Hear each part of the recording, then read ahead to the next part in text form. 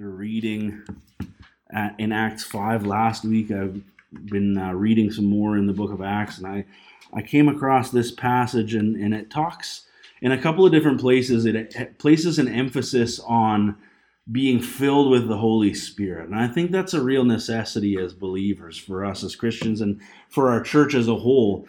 The only way that our church is going to grow is if the believers in this congregation are filled with the Holy Spirit. That's the only way we're really going to experience real life. I think that's the only way we're going to experience spiritual life. And so in looking at Peter and John, just to give you a little bit of background, Peter and John are performing healings, and there are people who are upset by that. And so Peter and John are going to be brought before the Sanhedrin, and this is kind of their response to that. So we'll read in Acts chapter 4, verse 1 this morning. And if you want to follow along with me, we won't read the whole thing, but we will read partway through the chapter here. Starting in verse 1, the priests and the captain of the temple guard and the Sadducees came up to Peter and John while they were speaking to the people. They were greatly disturbed because the apostles were teaching the people, proclaiming in Jesus the resurrection of the dead. They seized Peter and John, and because it was evening, put them in jail until the next day. But many who heard the message believed. So the number of men who believed grew to about 5,000. The next day the rulers and the elders and the teachers of the law met in Jerusalem.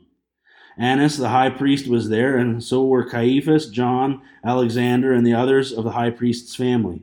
They had Peter and John brought before them and began to question them. By what power or what name did you do this?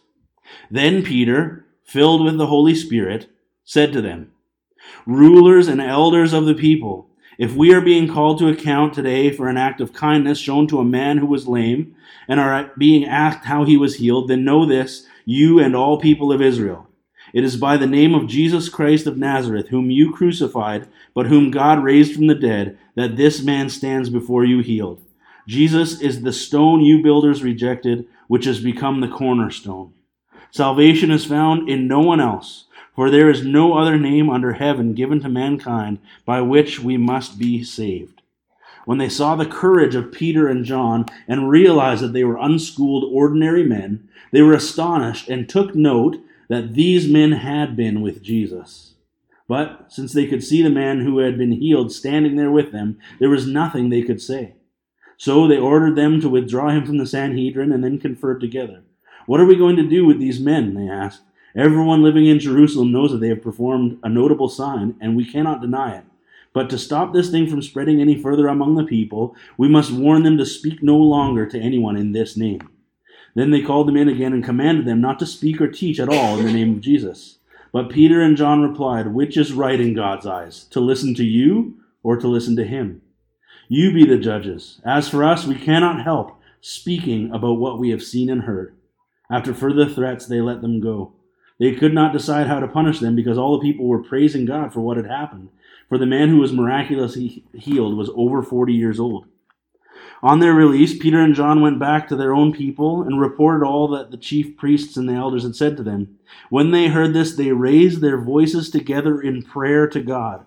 Sovereign Lord, they said, you made the heavens and the earth and the sea and everything in them. You spoke by the Holy Spirit through the mouth of your servant, our father David. Why do the nations rage and the peoples plot in vain? The kings of the earth rise up, and the rulers band together against the Lord and against his anointed one. Indeed, Herod and Pontius Pilate met together with the Gentiles and the people of Israel in this city to conspire against your holy servant Jesus, whom you anointed. They did what your power and will had decided beforehand should happen. Now, Lord, consider their threats and enable your servants to speak your word with great boldness. Stretch out your hand to heal and perform signs and wonders through the name of your holy servant Jesus. After they prayed, the place where they were meeting was shaken, and they were all filled with the Holy Spirit and spoke the word of God boldly. So first of all, we're jumping back into the beginning of Acts chapter 4 here and looking at Peter. And it's obvious to the people to these Sadducees and religious rulers that these men had been with Jesus.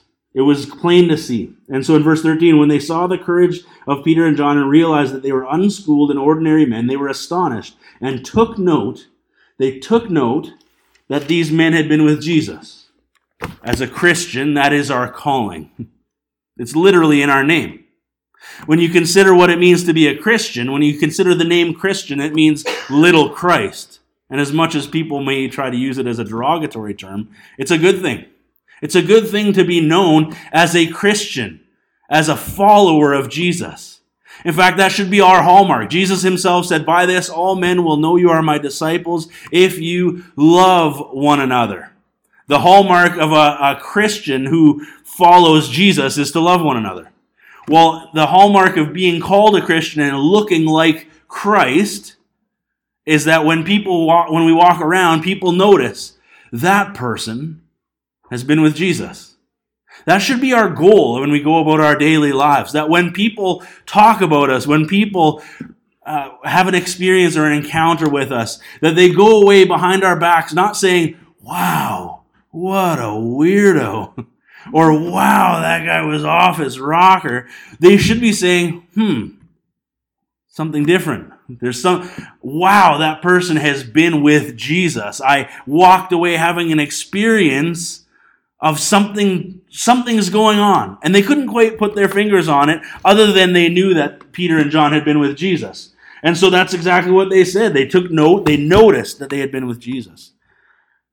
So to give you a little bit of background, once again, Peter and John have been brought before the Sanhedrin, and thousands have come to believe in Jesus because of their testimony and their message, and the church is growing. They're incredibly successful, and now Peter and John are defending themselves, and Peter is filled with the Holy Spirit. That's what it says in verse 8. Then Peter, filled with the Holy Spirit, said to them, "Rulers and elders of the people, if we are being called to account today for an act of kindness shown to a man who was lame, and are being asked how he was healed, then know this, you and all people of Israel, it is by the name of Jesus Christ of Nazareth, whom you crucified, but whom God raised from the dead, that this man stands before you healed."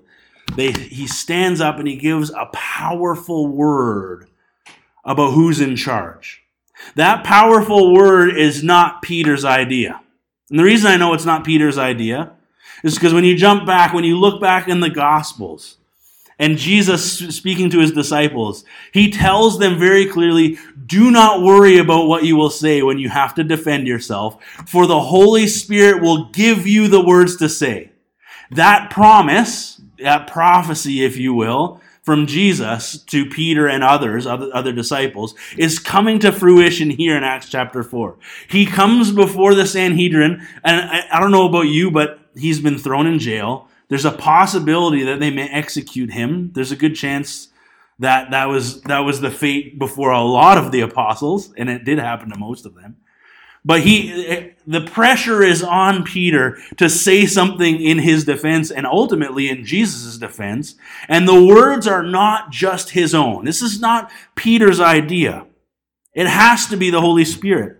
And so it's important, it's significant that it's written here that Peter was filled with the Holy Spirit, and that's what he said to them. And he brings this argument before them, and the people, the Pharisees, the Sadducees, the men of the Sanhedrin, when they heard what Peter and John said, when they saw the courage of Peter and John, verse 13, and realized that they were unschooled, ordinary men, they were astonished and took note that these men had been with Jesus. What stood out about Peter and John? It was not the eloquence of their argument. Peter did not make a really logically sound argument. That's not what's pointed out here. In fact, it's just the opposite.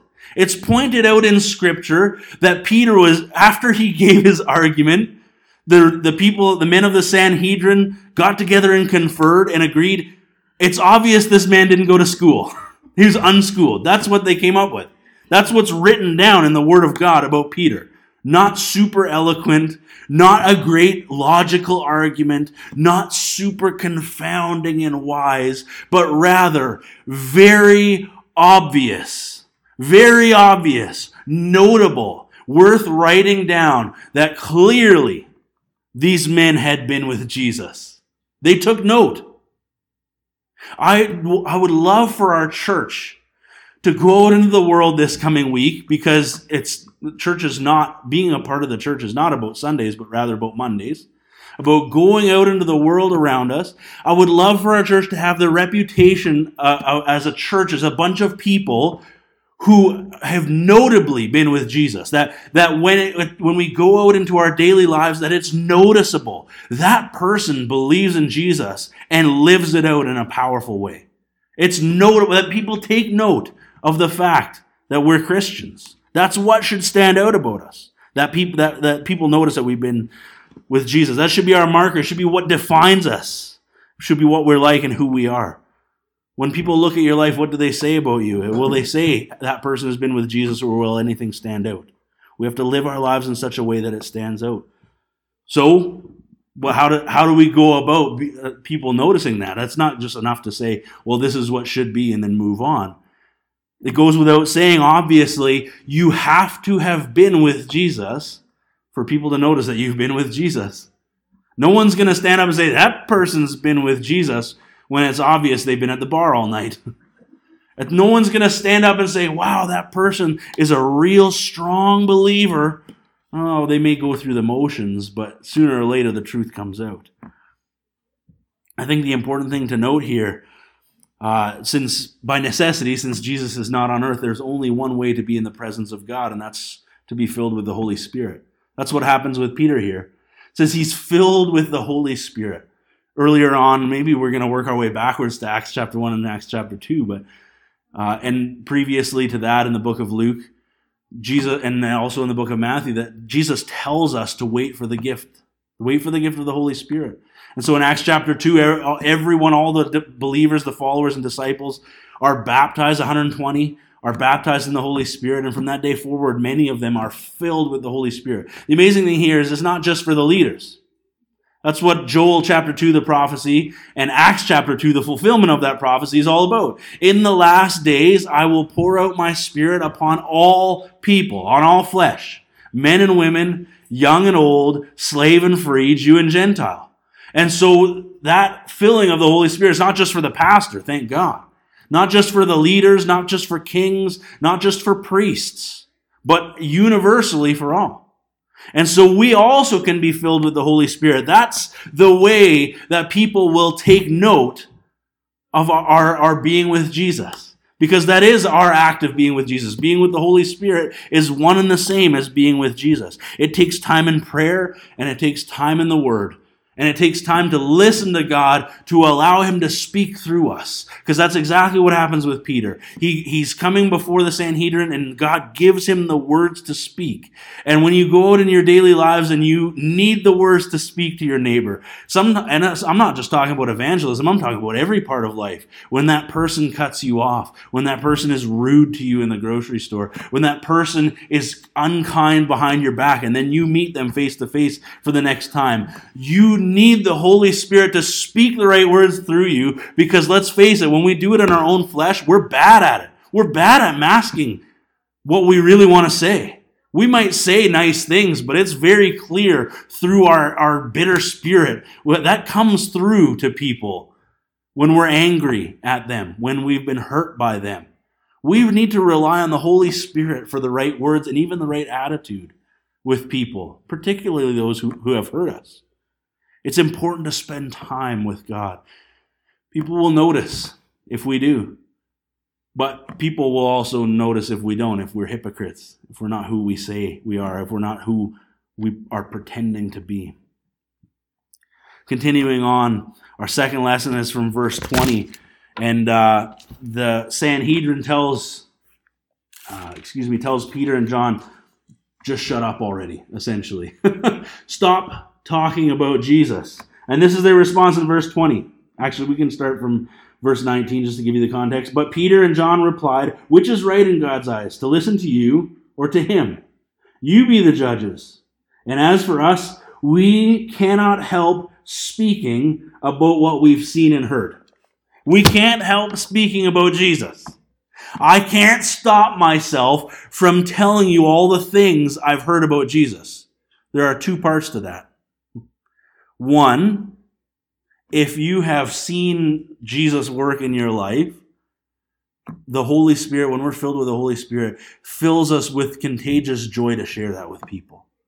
The flip side of that is that when we haven't experienced Jesus, if we don't, we're not going to have a witness unless we spend time in his presence.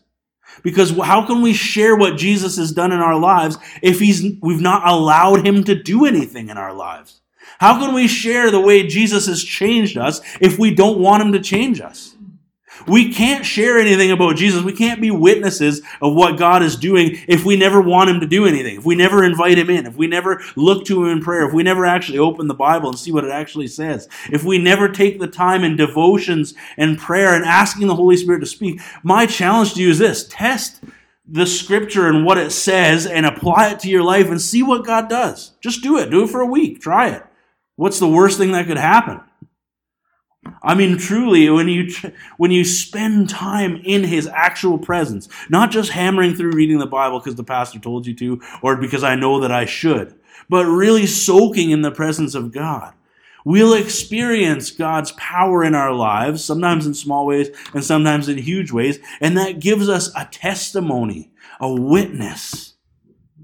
If we can help speaking about Jesus, if we really just don't have that much to say, maybe my thought is maybe we're just not allowing him to work enough in our lives. That's not an always thing. Sometimes there are other reasons for not being able to share. Sometimes it's just not the right time. God doesn't always want us to run around yelling about Jesus and what he's done in our lives. Then we will be marked as crazy people. God is not after just crazy people who are, rambling gibberish. God is after people who desire to do his will, to speak his word, and to speak life into people. For me, I recognize this in my own life, and you'll recognize it in your own life. The people that you spend time with, you end up talking about them. It's just, and I'm not talking about talking behind their backs. I'm talking about, for Tara and I, we have Adelaide and Silas. I've been spending, thankfully, a lot of time with Silas in particular, and also with Adelaide. And the reason I tell stories about Silas and Adelaide all the time is because I spend time with Silas and Adelaide all the time. Guess who I've got stories about? Guess who did something funny this past week? I can't even think of the funny things that our kids do, but off the top of my head, as those things happen, sometimes you're writing them down, but often you're not. When they come to mind, you kind of have a chuckle. Oftentimes you'll share that with someone. Well, guess what happens when you spend time with your spouse? Naturally, if you go somewhere else without that spouse, when you're at work or out visiting or out with friends, whatever, guess who you're going to talk about? Well, you're not going to talk about your high school friend from 30, 40 years ago who you haven't seen in 30 or 40 years, who you're just not thinking about. Guess who you're going to share? You're going to share about your spouse, your kids, the people you're spending time with. Yes, maybe you'll talk about other stuff too. When you spend time with Jesus, guess who you're going to talk about? It's going to come naturally. It doesn't have to be a big stretch like, I have this obligation, I really need to share Jesus. If we are filled with the Holy Spirit, he will bring us into opportunities where we're able to share. Don't use that, though, as a cop-out to never share Jesus. Too many times we say, well, I'm just waiting for the right opportunity, and God has, sent 4 signs to you, flashing bright light bulb. Here's your idea bulb above your head, and you're just not listening. You shut your ears because I don't want to be uncomfortable. There's a balance there to be found of speaking about Jesus. The people that we spend time with are the people who inevitably come up in conversation, and if we're not spending time with Jesus, he doesn't come up that much. We don't live in a culture where Jesus comes up very often just out in the world. Yeah, you're in church. Of course you're going to hear about Jesus. What happens when you go to the grocery store on Tuesday or whenever you end up going? Does Jesus come up that often? I don't know. We need to evaluate whether we're spending enough time with Jesus. Our third lesson here is, in particular, when we face opposition, but we did it. I'm thankful that the Lord brought it to our attention today, which is raising your voices together in prayer. So Peter and John come back to the rest of the church, which I guess is about 5,000 men. If you include their families, maybe it was tens of thousands of people, thousands of people anyways. It says in verse 23, on their release, Peter and John went back to their own people and reported all that the chief priests and the elders had said to them. In other words, stop teaching about Jesus. That's where it would be as though our church got together and then we had to go and answer to Justin Trudeau, and he told us, do not speak. And he says here there's all kinds of threats. So in other words, don't speak about Jesus or you're going to go to jail, which is happening in tons of countries around the world right now. It's not happening in Canada, but it is happening. And so here's what the church's response is to those threats. Here's what the church's response is to that opposition. In verse 24, it says, when they heard this, they raised their voices together in prayer to God. Sovereign Lord, they said, you made the heavens and the earth and the sea and everything in them. You spoke by the Holy Spirit through the mouth of your servant, our father David. Why do the nations rage and the peoples plot in vain? The kings of earth rise up and the rulers band together against the Lord and against his anointed one. I'll pause there, because what they're praying is not the significant lesson for us, although what they're praying is biblical and straight from Scripture. That can be a lesson in itself.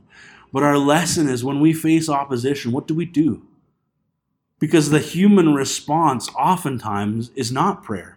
Even when you're a Christian. Sometimes it is. I know there are people who don't profess to be Christians, don't come to church, don't claim to be Christians, and yet when they face crisis, they turn to prayer. I don't know. Thankfully, God's pretty merciful, because if I only ever called my friends when I needed something, I wouldn't be a very good friend. But besides that point, when we face opposition, what do? Because the average North American person, you know what the first thing they do is? They complain. We're a complaining culture. I'm not sure if you're aware of this. We have a culture that loves to complain to one another. We like to gripe and moan and complain. And instead of complaining about what's going on around them, the church rises up in prayer together. They all lift their voices in prayer together. I think we have to be a church that does that. They raised their voices in prayer to God, and in unity, they joined together in prayer and sought God to intervene instead of just complaining about it. The only way we'll break through the opposition we face is by prayer. The only way we'll break through to the people in our community to introduce Christ to them, it's by prayer. It starts by prayer. If we don't pray first, I don't care how many nice things we do, how many programs we run, how great our music is, how great the preaching is, or any number of things. If we're not praying for those people, guess who's not going to come through the door? And if they do come through the door, guess who's not going to stay? And even if they stay, guess whose life isn't going to be changed if we're not praying for them? It all has to start from a place of prayer. We must raise our voices together in prayer for our prayer needs, for our brothers and sisters in Christ, and also for those who are not yet brothers and sisters. Only then will we see true results and true success. Continuing on, when we see what happens after that, we see the significance of what happens in prayer. Continuing that prayer on in verse 27, indeed, Herod and Pontius Pilate met together with the Gentiles and the people of Israel in the city to conspire against your holy servant Jesus, whom you anointed. They did what your power and will decided beforehand should happen. Now, Lord, consider their threats and enable your servants to speak your word with great boldness. Stretch out your hand to heal and perform signs and wonders through the name of your holy servant Jesus. And after they prayed, the place where they were meeting was shaken, and they were all filled with the Holy Spirit and spoke the word of God boldly. After they prayed, and not a moment before, the place where they were meeting was shaken. Look at what happens, again, jumping back a couple chapters, in Acts chapter 2 on the day of Pentecost. The reason we have a Pentecostal church still 2,000 years-ish later is because of what happened on the day of Pentecost. And what happened on the day of Pentecost, it says all the believers were meeting together in one accord. And what were they doing? They weren't snacking. They weren't just having a potluck. Maybe they had a potluck, but it wasn't primarily a potluck, right? It wasn't just the fellowship. It wasn't because they were singing great songs. We often think, I don't know about you, I for a long time have equated praising and worshiping God in song to be when God's presence shows up. But God's presence shows up throughout Scripture. Historically speaking, biblically speaking, God's presence shows up not just when we sing, not when we read the Bible, but when we pray. And when we pray, and after they had prayed, the meeting place was shaken. I would love to be in a place where we are so shaken by what God has done that our lives are changed. If we want to see change and growth, it'll only come after we pray. Growth never happens. Spiritual growth, church growth, maturity growth, spiritual maturity growth, that never happens without prayer. Never. Period. It doesn't. Spiritually speaking, if we're going to see change, it needs to come from prayer. So what did they pray? What did they ask for? In verse 30 it says that they spoke to the Lord and they said, "Stretch out your hand to heal and perform signs and wonders through the name of your holy servant Jesus." So they prayed that miracles would happen. But before they prayed that, in verse 29 it says, "Now Lord, consider their threats and enable your servants to speak your word with great boldness." And in verse 31, it has the answer to that prayer. After they prayed, the place where they were meeting was shaken, and they were all filled with the Holy Spirit. And guess what God did for them? They spoke the word of God boldly. They spoke the word of God boldly because they were filled with the Spirit. It was a pretty simple prayer meeting. They gathered together. There was a report of what the Sanhedrin said to Peter and John, to their leaders. And they cried out in prayer together. And every single one of them was filled with the Spirit of God and spoke the word of God boldly. I would love for that to describe all of our church services, but it doesn't. It doesn't even describe all of their church services. Many of their church services look different than this. So we can give ourselves some credit. But this is exactly what we need as believers and as a church. The reason they were able to speak the word of God boldly is twofold. One, because they looked to God in prayer. When they looked to the Lord in prayer and they asked him to do that, he answered that prayer. And the second, and more importantly and more significantly, is if God doesn't do this, we don't have a hope of speaking the word of God boldly. They spoke the word of God boldly because they were filled with the Holy Spirit. And so once again, it comes down to spending time in prayer and spending time in the word. Some of that will be corporate prayer. This didn't happen individually. This happened while they were praying together as a church. But for us, understanding the importance of our own prayer lives and devotional lives, spending time in the Word of God, you can't speak the Word of God boldly if you don't know it. And so knowing what Scripture says is so important. I can't emphasize that enough. I know this is kind of foundational, but for us as believers, if we're not spending time in prayer and spending time with Jesus, how can we really profess to be Christians? If we're not spending time in His presence, people are not going to take note that we've been with Jesus. My goal for you this week is that you have just a Holy Spirit encounter that He leads, that He's able to speak life through you into someone this week. And God will, if you ask Him, if you say, "Lord, give me the words to say and help me to speak boldly your word and what you want me to say," He'll do it. But is that what we really want? Are we really going to be challenged by that? God's going to speak through some of us this week. I believe that. I trust Him to do that. But I want to pray for you first that you'll receive the Holy Spirit. So let's pray.